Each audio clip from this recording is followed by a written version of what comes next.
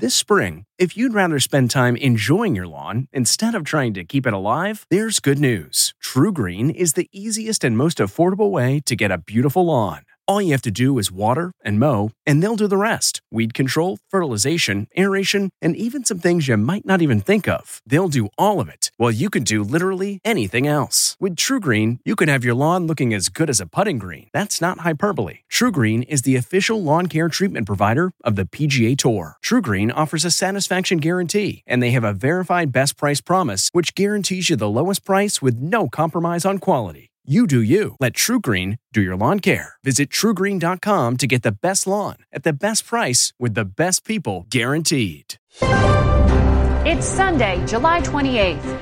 I'm Margaret Brennan, and this is Face the Nation. With Robert Mueller's testimony to Congress in the rearview mirror, Democrats are now even more divided about how or if they should move ahead with impeachment proceedings against President Trump. These people are clowns. The Democrats are clowns. They're being laughed at all over the world.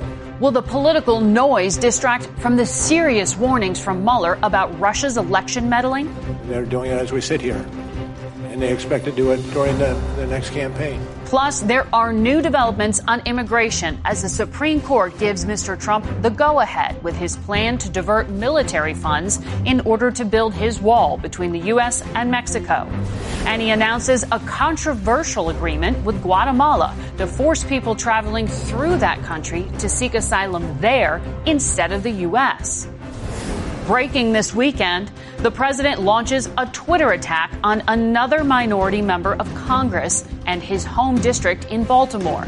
This time, the target is Elijah Cummings, a powerful committee chairman who's criticized the administration's handling of detention center conditions. Come on, man. What's that about? We'll talk with acting White House Chief of Staff Mick Mulvaney and the top Democrat on the Senate Intelligence Committee, Mark Warner. Then, ahead of the second round of Democratic primary debates, we'll talk to two candidates who got a bump from the last one.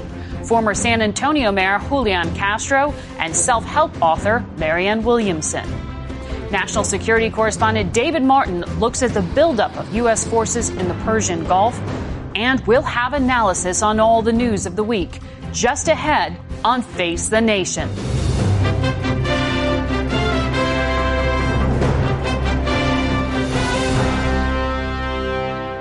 Good morning and welcome to Face the Nation. We begin with acting White House Chief of Staff Mick Mulvaney. Good morning, Mick. Good to have you here. Good morning. Thanks for having me. The president has tweeted 13 times in the past 24 hours about Congressman Elijah Cummings. I want to read the first tweet. He said, "Why is so much money sent to the Elijah Cummings district when it's considered the worst run and most dangerous anywhere in the United States? No human being would want to live there. Where's all the money going? How much is stolen? Investigate immediately." What is the objective of this?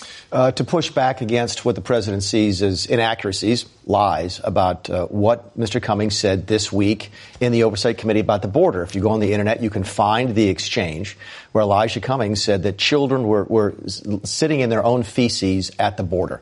That's wrong. In fact, it's misleadingly wrong. It's the type of thing that really breaks down a civilized debate about how to address the crisis at the border. And the president didn't like it. Does the president speak hyperbolically? Absolutely. Have we seen this type of reaction from him before? Yes, and you will again, because he pushes back, he fights back when he feels like he's attacked. And what Mr. Cummings said this week was wrong. So is there an investigation being launched? Into?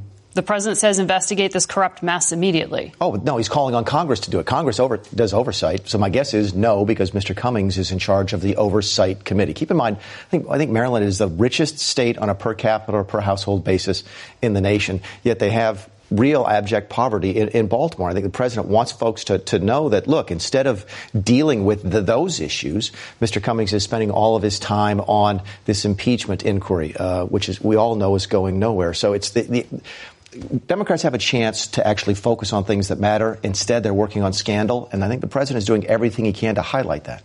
Well, you know, though, that this is a majority black district, and when the president calls it rat-infested, he says no human being would live there. Do you understand that that is offensive to the Americans who do live there? I understand that everything that Donald Trump says is offensive to some people. Keep in mind, about 2 weeks ago, the president said things that were critical of AOC and her squad and was immediately accused of being a racist. A couple days later, Nancy Pelosi said some things critical of that same group of people, and she was defended by the media and by folks on the left for not being racist. When Donald Trump... No human being would want to live there. When Donald Trump attacks this people... is being perceived as racist. Do you understand why? I understand why, but that doesn't mean that it's racist. The president is pushing back against what he sees as wrong. It's how he's done in the past, and he'll continue to do it in the future. So you think this is just hyperbolic? I absolutely do. And I hope the folks actually pay attention to it and realize what Democrats in Congress are doing. Instead of helping people back home, they're focusing on scandal in Washington, D.C., which is the exact opposite of what they said they would do when they ran for election in 2018. Let's talk about what the White House is doing. Why hasn't the White House gotten behind a single bill to improve election security? You saw the Senate Intelligence Committee come out with a bipartisan agreement and recommendations warning that Russia continues to interfere. Why doesn't the White House want to do everything possible to secure elections? I'm sorry, I push back, but your facts are not right. We actually signed in 2018 the Cybersecurity and Infrastructure Security Bill that added the CISA to DHS to do exactly what you've just talked about. So the two bills that were put forward and that the Republican leader has said don't need to be considered, you think everything is sufficient to this point? Completely unnecessary. It deals with paper ballots. There's a lot of things on how to register to vote. Face it, it was a bill that came up in the last week because the Democrats saw an opportunity coming out of the Mueller investigation to not talk about what Mueller said about collusion and obstruction, and instead wanted to focus on election security and ignore the fact that the parties have already worked together to do a great deal on election security. This administration has worked with every single state, 1,700 different localities who run elections. We've done tabletop exercises. We go visits. We've met with every single presidential campaign to go over how to prepare against and prevent foreign intervention into the 2020 elections. We're doing everything necessary to do this.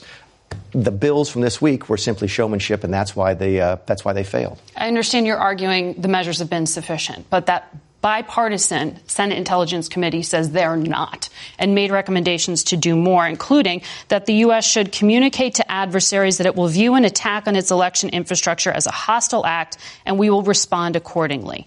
This was President Trump when he met with Vladimir Putin last month.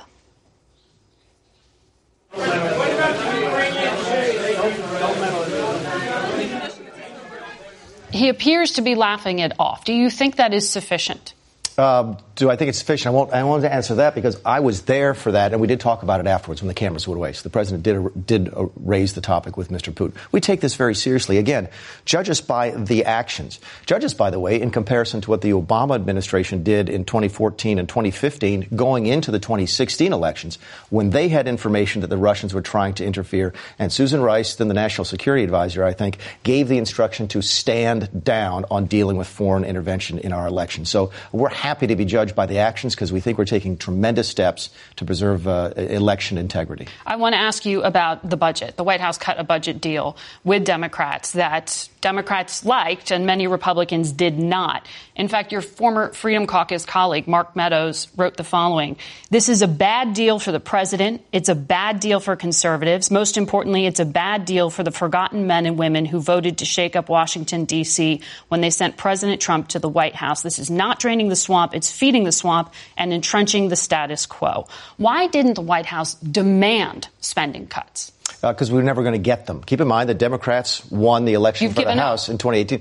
You can do what's possible in Washington, D.C. When the Democrats won the House, the chances of us passing a budget deal that we're going to satisfy my friends and colleagues in the Freedom Caucus went to practically zero. Elections do have consequences. So President Trump has given up any promise of balancing the budget at any point? Well, our budget still, if Congress would take our budget, they would still have a chance to do that. But the Congress and media fall over themselves to say how every president's budget is dead on arrival. If they would like to know how we would spend money if we were in charge of the spending process, they can go to our budget. budget. We are not in charge of the spending process. Congress is. What we got in exchange for those higher levels of spending, and yes, we spent more money than we would if we'd left to our own devices. We did get more money for defense. We got more money for the VA. And we protected a lot of the conservative Republican policies that are hardwired into these spending bills. Democrats wanted to undo the protections we had on life. They wanted to undo some of the things we were doing on the border for border security. They wanted to undo a lot of our deregulatory agenda, and we prevented that from happening. Did we spend more than we wanted to? Yes. Did we get a lot in return? Yes, we did. I want to ask you about this deal the U.S. and Guatemala cut, a safe third country agreement.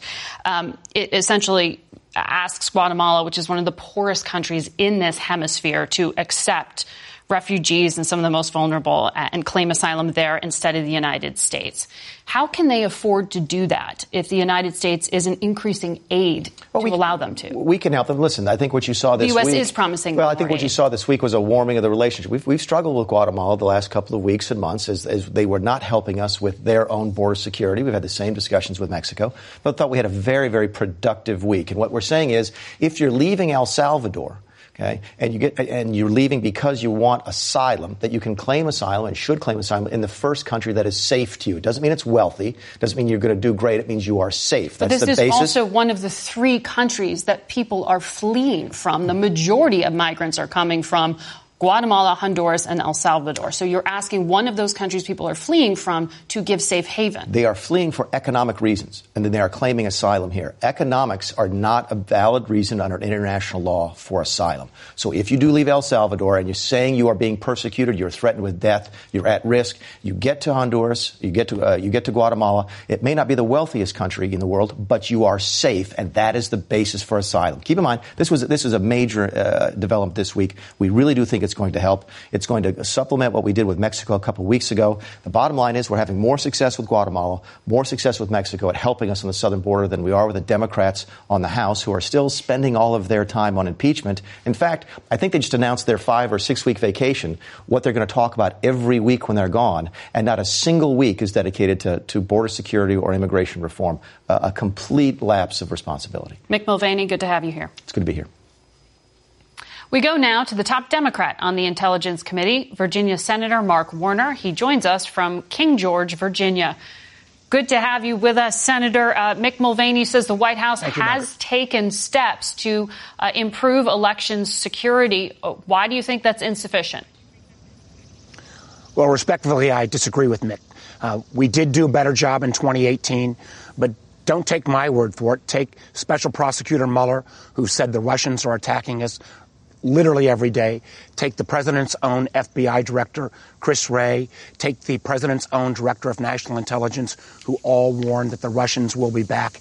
And I think there's some common sense things that would get 75 votes if they could get to the floor of the Senate. For example, if the Kremlin or a foreign government tries to intervene and offer you dirt on an opponent, the obligation ought to be not to say thank you, as the president floated a month or so ago, but the obligation ought to be tell the FBI. Let's make sure, secondly, that every polling station in America has a paper ballot backup, so in case that machine was hacked into, the integrity of your votes will still be counted. And third, let's make sure we've got some rules of the road for Facebook, Twitter, Google, social media, so there's not the ability to have foreign agents and bots manipulate Americans. Let's have appropriate disclosure. Let's have privacy. And candidly, this administration has stopped every election security legislation from coming to the floor, and they've been supported in that effort by the Republican leader, Mitch McConnell. I want to read from the Senate Intelligence Committee report that you were part of releasing, and it was bipartisan. It said Russia likely targeted election infrastructure in all 50 states. The first known breach was in July 2016 in Illinois, where Russian cyber actors scanned state election systems. They were in a position to delete or change voter data. The report does say some progress has been made, but the threat is imperfectly understood. Given the level of detail that you have seen, how secure do you think America's election actually is? Well, DHS has upped its game, and I'll give them credit there. But what we're hearing from attorney generals and secretary of states across the country is they need more help. What we're hearing is that there needs to be that paper ballot backup. Well, who could be against that? What we are hearing is the manipulation they're using through Facebook and Twitter in the fake bot accounts is something that pits American against American. And I just don't get why this president wouldn't be willing to say, let's make sure that our elections are secure in 2020. We saw it with the Russians last time, but this playbook is now out there, and other adversaries, Iran and others, could use exactly these same tools going forward. As you mentioned, Special Counsel Robert Mueller did testify this week. He spoke about the threat from Russia. He also spoke about the entire report that he put together over 2 years. And now the House Judiciary Chairman, Jerry Nadler, is talking about trying to get evidence that the special counsel had gathered. Some of this requires potentially going down the impeachment proceeding route. Well, what do you think is actually achieved by getting a hold of some of this material? Do Democrats need it? Well, I think the Speaker Pelosi has actually managed this pretty well. I'm less focused on relitigating 2016, more focused on trying to make sure our elections are safe in 2020. But one of the things and I'm very proud of the fact that the Senate Intelligence Committee is the only bipartisan entity 2.5 years later that is hung together, continues our investigation. And what we So you wouldn't want or need this information from Mueller? Margaret, what we need is the counterintelligence evidence, because our investigation is a counterintelligence investigation, the counterintelligence evidence that Mueller had, so that we can better lay out to the American people how we can protect ourselves going forward. Because clearly the Russians' track record in 2016, not only in America, but in other nations where they've tried to intervene in the democratic process, is effective, it's cheap, and they'll be back. What do you think was accomplished by having the special counsel testify this week? Do you think that it politically backfired for Democrats, particularly those who want to go ahead with impeachment? I'll let the commentators make the judgment there. I think the more that I think Mueller was effective at laying out the four corners of the report. I think the report in many ways does speak for itself, particularly about the ongoing threat. I mean, Americans need to realize our democracy. Again, I don't care whether you're a Trump supporter or a Trump opponent, but all of us across the political spectrum should be concerned when foreign nations try to tip the balance in our democratic process to whatever candidate. We all ought to be concerned when foreign government agents uses the internet to try to misrepresent themselves as Americans and pit one American against the other. And we need to do more to be protected in 2020. You repeatedly state in the report that there was no evidence that actual votes were changed. But it also says that the committee and the intelligence community's insight is pretty limited. So how confident can America be that its democracy wasn't altered? Well, I think what the Russians did in 2016 was they were basically trying to, jiggle the windows or try to open the doors. And they found when they went into our voting systems that we were horribly unprotected. And in many ways, I think we were lucky that they didn't take advantage of some of the opportunities that we pointed out in our report. I don't think we can count on ourselves being lucky again in 2020.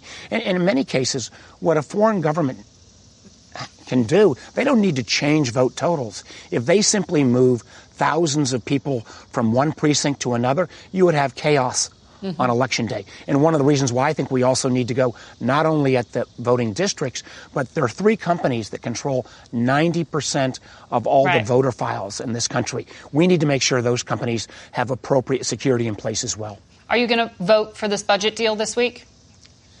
Listen, I'm glad we're not going to have anybody trying to bring down the full faith and credit of the United States of America. I'm glad that the military and key domestic spending programs around education got some additional dollars.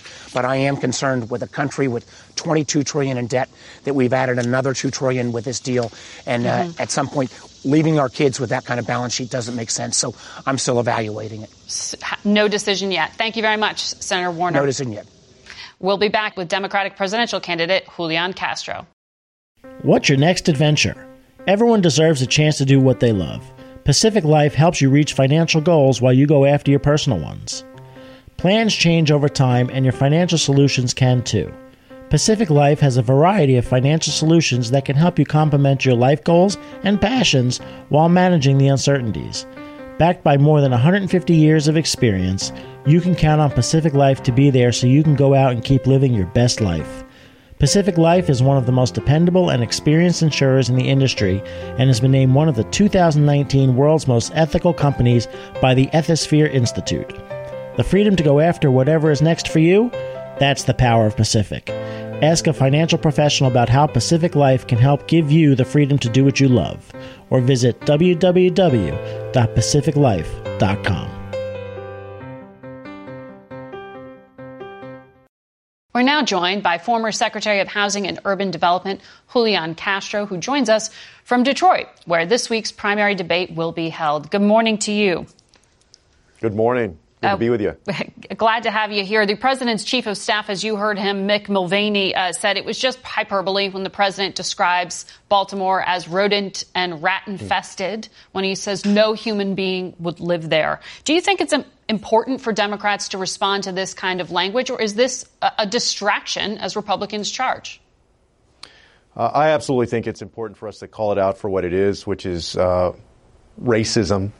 I'm not somebody, like a lot of Americans, I'm not somebody that likes to use that term or that is quick to call somebody a racist. I think you have to be very careful before you use that word. However, this president has shown us time and time again, from the way that he started his campaign to the comments about that Mexican-American judge during the campaign, to his failure to immediately condemn white supremacists in Charlottesville in 2018, to just a couple of weeks ago, his comments about Representative Ocasio-Cortez and her three colleagues, to just these comments about Representative Cummings and his district, as well as his comments about a year and a half ago, or maybe 2 years ago now, about John Lewis and his district. There's a pattern here. This guy is the biggest identity politician that we have seen in the last 50 years, and he engages in what's known as racial priming, basically using this language and taking actions to try and get people to move into their camps by racial and ethnic identity. That's how he thinks he won in 2016, and that's how he thinks he's going to win in 2020. And, I don't think it's a coincidence that just a few weeks ago he kicked off his 2020 campaign, and here we are with the same playbook that he used in 2016. But I believe that there are enough people, whether they're white or black or Latino or Asian American, Native American, rich or poor, who share the same values of basic respect and compassion and faith and love of country that are going to bring us together more strongly then he can tear us apart. I want to ask you about immigration, which you have made a part of your campaign, a focus. When you were mayor of San Antonio, you testified before Congress, and you called for increased border security measures, and you praised the Obama administration's actions. I want to play it. In Texas, we know firsthand that this administration has put more boots on the ground along the border than at any other time in our history, which has led to unprecedented success in removing dangerous individuals with criminal records. Why did you praise that policy then, but when the Trump administration adopts similar language and policies, you're hypercritical of them? Oh, I think that's a very, very far stretch, Margaret. If you listen to what I said in that clip, I talked about people who had committed serious crimes, dangerous criminals. I haven't changed at all. If there are people who have committed serious felonies in the United States who are immigrants or who come to the border, I have always consistently said that those people should be apprehended, that they should be deported. So I haven't changed that at all. What I don't agree with, and what's definitely different in this administration, is that this administration has weaponized the law to cruelly separate little children from their parents. Like, I've been consistent. I don't have an issue with maintaining a secure border. We're always going to do that. What I have an issue with is separating little children from their parents. I have an issue with an administration that uses migrants as a scapegoat to create fear and paranoia in order to win elections, and that does things like you just talked about on this show, which is to essentially pressure Guatemala to sign an agreement as a safe third country when it's not a safe third country, and you're going to now ensure that more of those people who are desperate, who are fleeing desperate circumstances, end up dead. They end up in even more dire circumstances when it's been the tradition of the United States to actually allow people to make their asylum claims here when they reach a port of entry. And so, how are you going to? Are you going to use this as a point of attack on the debate stage this week? Well, I think the best way to say that is, if you had to take a bet of whether Don Lemon or Dana Bash or Jake Tapper are going to ask a question about immigration, I would say that you probably should bet on that, right? That issue is going to come up because it's an issue that Americans are thinking about. It's the issue that the president is trying to make the number one issue. And let me say this: look, we've just got to wrap it up.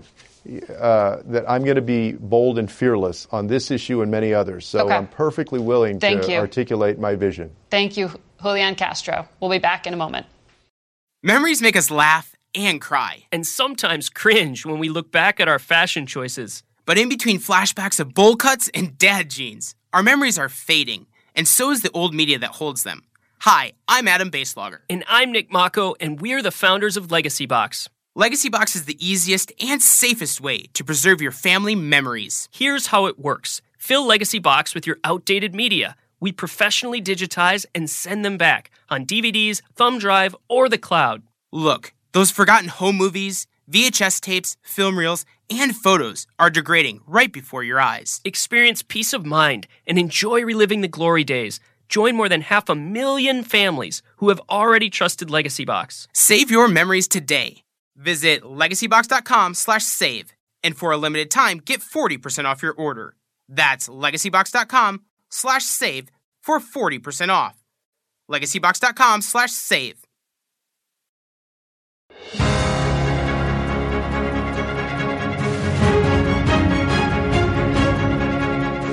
We're back with one of 6 women candidates for the Democratic nomination. Our guest is the only one who is not a senator or congresswoman, but Marianne Williamson is an author of 7 best-selling self-help books. She's also a spiritual advisor. Good morning and welcome to the broadcast. Thank you. Thank you. I want to pick up with a question I asked some of our other guests, which is it important for Democrats to respond to tweets like the president has sent about Elijah Cummings, or should you stay focused on issues? Well, first of all, that is an issue, and it's important for every American to respond. You know, Mr. Mulvaney said something very interesting to me on your show. When he was talking about what Elijah Cummings said, why the president came after him, Mr. Mulvaney said what he said was wrong. Now, Mr. Mulvaney did not say what he said was inaccurate, the idea of children sleeping in their own feces, etc. He said what he did was wrong. So really, this is demagoguery. This is beyond, we use words like racism, but we need to understand, and every American needs to understand, the president sends out warning shots. You criticize me, I'm coming after you. That's why many Republicans will not take him on. That's why certain Republicans chose not to even run again. And now he's doing that with someone like the congressman. And I thought that was fascinating. What you did was wrong. It is wrong to come after me. That is how demagogues behave. You are running on a platform with some proposals that involve some massive restructuring of the U.S. government. One of the things you're floating is this idea of creating a Department of Children. Children and youth, yes. How is this different than what the Education Department does, and what is it that you're actually proposing? Well, the Education Department gets about $68 billion in the budget. And then within HHS, there is also the Agency of Children and Children and Families. That gets about $48 billion. Now, education is extremely important, but we have children who are traumatized before they even reach preschool. We have a relatively high infant mortality rate. We have problems that go beyond the things that are already covered. We have problems with the fact that children have PTSD. Millions of American children have PTSD that is considered as severe as that of returning veterans from Afghanistan and Iraq. We have millions of American children who go to school every day, elementary school students who are asking their teachers if maybe they have some food for them. We have American children who go to classrooms where there aren't even the adequate school supplies with which needs to teach a child to read. And if the child cannot learn to read by the age of 8, the high school graduation probability is drastically decreased, and the chances of incarceration are drastically increased. So we need a holistic perspective. We need more than just educational funding. We need wraparound services. We need trauma-informed education. We need to deal with the nutrition of our children, the high poverty rates, the violence in our schools, the trauma-informed education. There are so many issues for the whole child that need to be addressed. I'm sorry. So when it comes, though, to even public education, not even the level of social services you're talking about, a lot of this is controlled at the state level. So how do you get Republican-governed states in particular to agree to fund everything you're laying out here and to actually implement? Well, let's talk about that. The truth of the matter is we are the only advanced industrialized nation that bases our educational funding on property taxes. So what this means is that a child in a financially advantaged neighborhood stands a good chance of getting a very high quality public school education here. But if a child does not grow up, not live in a financially advantaged neighborhood, then the opportunities are far less for a higher quality education. So how would you fund it? There should be a federal mandate. Two things are going on here. Some states have the money to do better, and they choose not to. Some states simply do not have the money. To me, this should be a federal mandate. When I'm president, if I'm president, the idea is that every school in America should be a palace of learning and culture and the arts. This is the way to create a peaceful society and a prosperous society years from now, and that's what we should be doing. Senator Kamala Harris says she wants to pay teachers more, $13,500 raise over 4 years. Is that the dollar amount you're looking for? I'm not looking at a specific dollar amount, but I certainly agree with the senator that we need to pay teachers a lot more. But you know what? That's one out of so many things that need to be changed. That's just one thing. We have to talk about what even happens in these children's lives before they even get to school. I also want to feel that the high stakes standardized testings are not helpful at this point. But we have to deal with so much more than, as important as it is that we pay our teachers more, which is extremely important. We have to look at the whole issue of how America basically neglects millions of chronically traumatized children every single day. You mentioned health. You have clarified in recent days that your position is not one of an anti-vaxxer. Well, there are people who say support vaccines. Well, what's happening in the world today is that anybody who has any kind of conversation that is not towing the line with big pharma is called an anti-vaxxer. I am pro-vaccine. I am pro-medicine. And I also find the fact that... And you don't object to antidepressants either. You've clarified that. No, if people want to use antidepressants. And I do not like the predatory practices of big pharma. And I don't know why people, when we are seeing what's going on now with the opioid crisis, where attorney generals all over this country are now indicting these big pharmaceutical executives for what we now know to have been their role in the opioid crisis. I find it so odd that people are just assuming that in every other area, they're just the paragons of pure intent and concern for the common good. As Commander-in-Chief, what do you think America's role in the world should be? Moral leadership.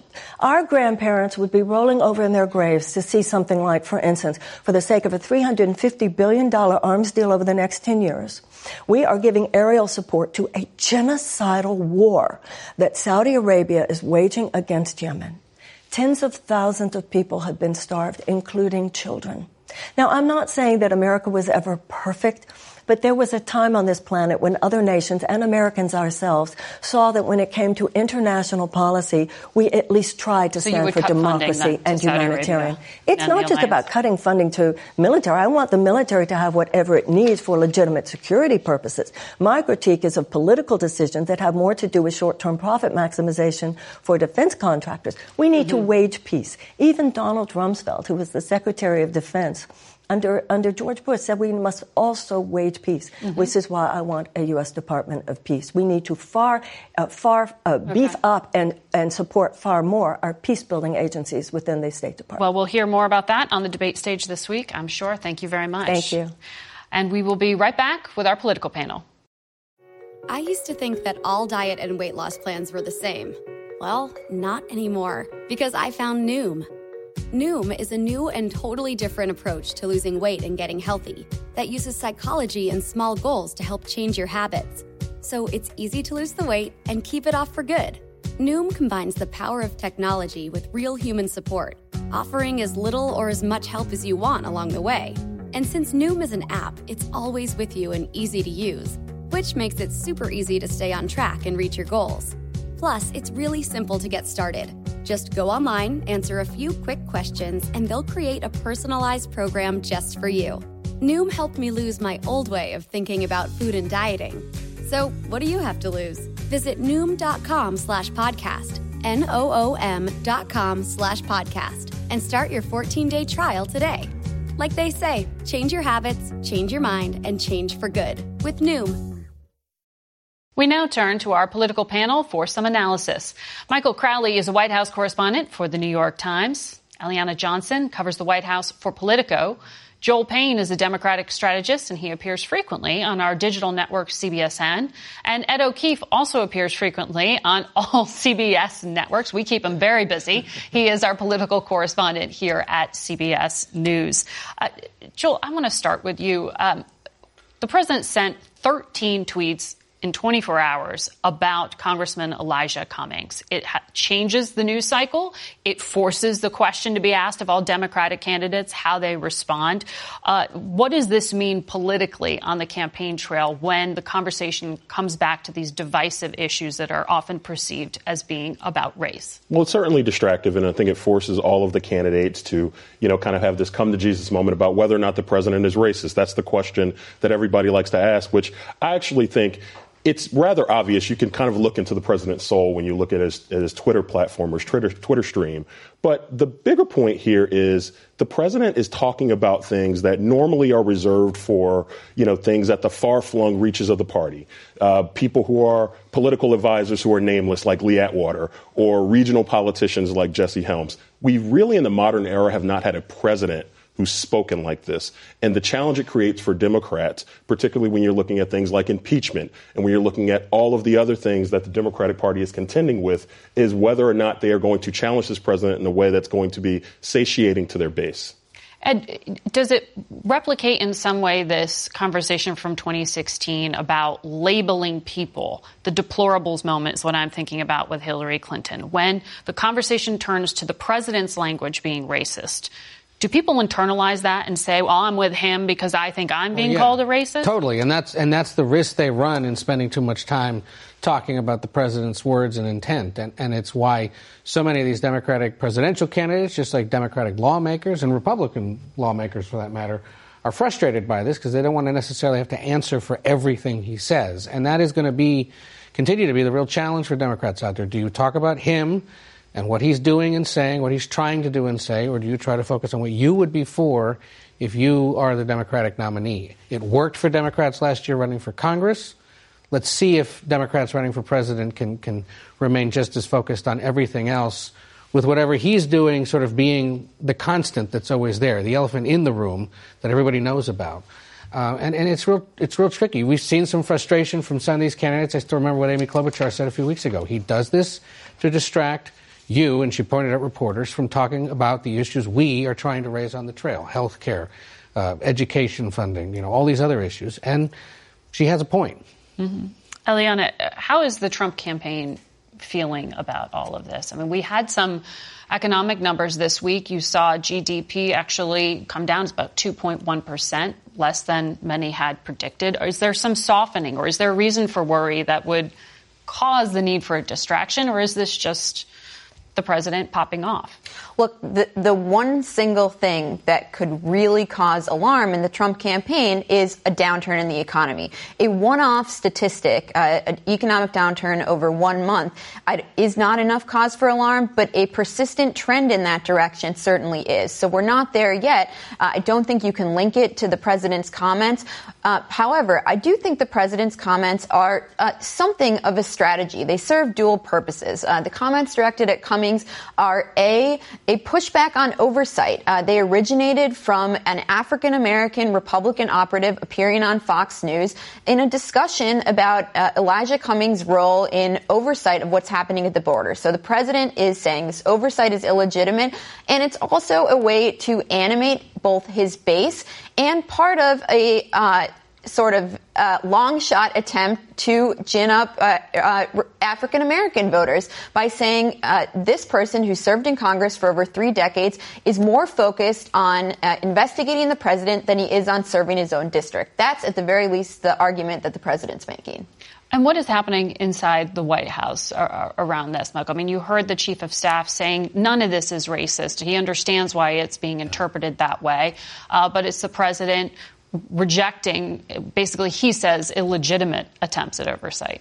Yeah, well, I think it's very reactive, as has been the case throughout the Trump presidency. We know specifically on the tweets about AOC and Ilhan Omar and the squad a week or two ago that White House aides did not see those tweets coming. I don't know specifically about the Cummings tweets. And there was a plan to try to get the president to dial them back and to say that they had been misinterpreted. And instead, the president doubled down. And to the extent that the White House was trying to put some kind of a strategy around these tweets, the president didn't want to follow it. So I think as we've seen throughout this presidency, Trump is there, basically in the residence, frequently, Eliana, with a useful reminder, watching Fox News, responding to Fox News, that you almost can't overstate how much his public commentary is driven by what he's seeing on Fox and Friends, Tucker Carlson, Sean Hannity's show. It's just an astounding phenomenon.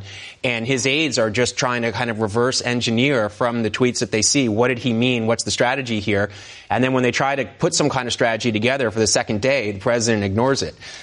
Can I add to, I think that there's this popular thought that this is a part of some supercharged strategy, the strategy to supercharge the base, to get the president's base excited. I don't know if the proof is there for that. I looked at a recent Fox poll that said he had an 87% approval rating with Republicans. I looked at Mitt Romney's approval rating from 2012 when he was the Republican standard bearer. He was also at 87%. So I don't know if there's any proof that this Republican Party is more loyal to Donald Trump than other Republicans have been. I think there is standard loyalty to the Republican standard bearer, but I don't know if this strategy is working, and it's actually pushing away moderates, it's pushing away swing voters, and you've seen 3 House Republican retirements this week. I wonder how much that's linked to the president's language of late. I think there's some truth to that. I don't think there's strategy, but I think there's instinct with Trump. And I think his instincts are often politically savvy. And I think your point on Romney misses something in that Romney was a conventional Republican who the party followed to do conventional things. And I think the thing that's caught people's attention about Trump is that the Republican Party has followed him and stuck behind him to far more unconventional, outrageous places that I think the country never really thought that the party and politicians would follow somebody who had never been in politics before. Ed, tell me where the Democratic Party is headed this week with this round of debates. It's a big moment. I think anyone who doesn't think these things matter should look at surveys taken in the last month since the first debates. Were we talking as much about Julian Castro or Kamala Harris a month ago before those debates? No, they had very good performances. Were the doubts about Elizabeth Warren's viability still there? Yes, and they've been somewhat diminished because of the powerful performance she gave. So you have 2 interesting setups this week. You have to focus on the 2 people at the middle of the stage, probably most of all. Tuesday night, Bernie Sanders and Elizabeth Warren, essentially, brothers and sisters in arms when it comes to sort of the liberal wing of the Democratic Party and the ideas they're trying to push. Do they go after each other? And how much incoming do they take from the lesser-known moderates on stage with them that are trying to break into that top tier and hoping that they get a moment that buys them time into September? And then, of course, Wednesday night, Kamala Harris and Joe Biden, round 2. Those of us who watch politics will pop extra popcorn for that one, probably, because you wonder where that goes. The other X factor in that, of course, is Cory Booker, the New Jersey senator who still can't find any traction, but continues to be the guy that starts fights with the vice president and sort of forces conversation about some issues from the Veep's past. So definitely a critical moment. And remember, the stakes are raised now going from July to September. Mm-hmm. You got to hit higher polling thresholds, higher fundraising thresholds. So those that are struggling have to use Tuesday or Wednesday night to make that happen. Joel, did having special counsel Robert Mueller testify this week backfire for Democrats? I think that's going to be a popular thought. And, listen, it's that old thing. If you listen to a debate on the radio, you might think that Democrats won on the points. But if you watched it in this era of Trump politics, this political theater, the special counsel did not necessarily perform quite as well. I think the real takeaway for me is that The second happiest person in Washington after the president might be Speaker Pelosi. And it's because her thought, her way of approaching impeachment probably wins out the week, because now her caucus is a little bit more chastened in terms of their thought about moving forward with impeachment. We even saw Adam Schiff earlier this week said that it's very likely the only way to remove the president from office is at the ballot box, not through impeachment. And I think that that's significant for the speaker. Aliana, there was some reporting in the Washington Post writing about Robert Mueller, who is 74, 75 years old. He is a peer of the president, but it was suggesting that there were real doubts and conversations behind the scenes about whether he was up for it, for the kind of questioning that he endured. Is this a below-the-belt hit on a public servant, or is this a legitimate question? I don't think it's below the belt, and I think it's the job of reporters to bring out to the public the stuff that we reporters are privy to behind the scenes here in Washington. And those are the things that Mueller allies had been saying in green rooms and in the hallways of Congress. And I think it was important for the public to know that these are things, and it would have been fair had Mueller been 64 or 54 or 44. He happens to be 74, but these are the things that had been a real concern. Yes, they'd been whispered by his critics with some glee, but also the people close to Mueller had expressed real concerns that he was not up to this testimony. And I think the American public saw that bear out on all day on Wednesday. It was pretty painful. Michael, the president said he had a few wins this week on the immigration front, but one of the things he also counted as a win was what happened overseas. Yeah. Boris Johnson ascending to become the prime minister of the UK. He's described him as resembling himself. That's right. That's right. Well, this is going to be an amazing relationship to watch. In some ways, these men are very different. I mean, Boris Johnson is a classical scholar, erudite, wrote a biography of Winston Churchill, loves to quote, great literature. A pretty different approach than the president. At the same time, these men are both entertainers who have put their fingers on something in the pulse of our political moment in the world right now, which is a kind of populism, a kind of anything goes style. Boris Johnson sort of gleefully used the word dude in his first public speech, kind of breaking the old rules and projecting a sort of authenticity that people seem to be craving. I think it's hard to know exactly substantively how this relationship works out, although I will say the special relationship is probably going to improve. We will be watching it, and we will be back in a moment. Are you having trouble sleeping? NFL players have been coached. Blue light from smart devices, it can affect your sleep.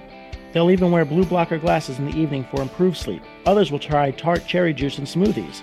Not only can it help fight inflammation, but to help you sleep, it's got high amounts of natural melatonin that's beneficial for sleep. The other night, my girlfriend told me I was snoring way too much and even the earplugs weren't helping. So the next day, she took me to a Sleep Number store, because if I was snoring, at least she could get a good night's sleep on a Sleep Number bed. Sleep Number beds allow you to adjust on each side to your ideal firmness, comfort, and support. The Sleep Number 360 smart bed senses your movement and automatically adjusts to keep you sleeping comfortably through the night. With Sleep IQ technology inside the bed, it tracks how you're sleeping so you can know every morning how well you've slept and gain insights for your best sleep. Experience the smart, effortless comfort of the Sleep Number 360 smart bed. Find your competitive edge with proven quality sleep from $999. Sleep Number is the official sleep and wellness partner of the NFL. You'll only find Sleep Number at one of their 575 Sleep Number stores nationwide. Find the one nearest you at sleepnumber.com/cadence. That's sleepnumber.com/CADENCE. Sleep Number.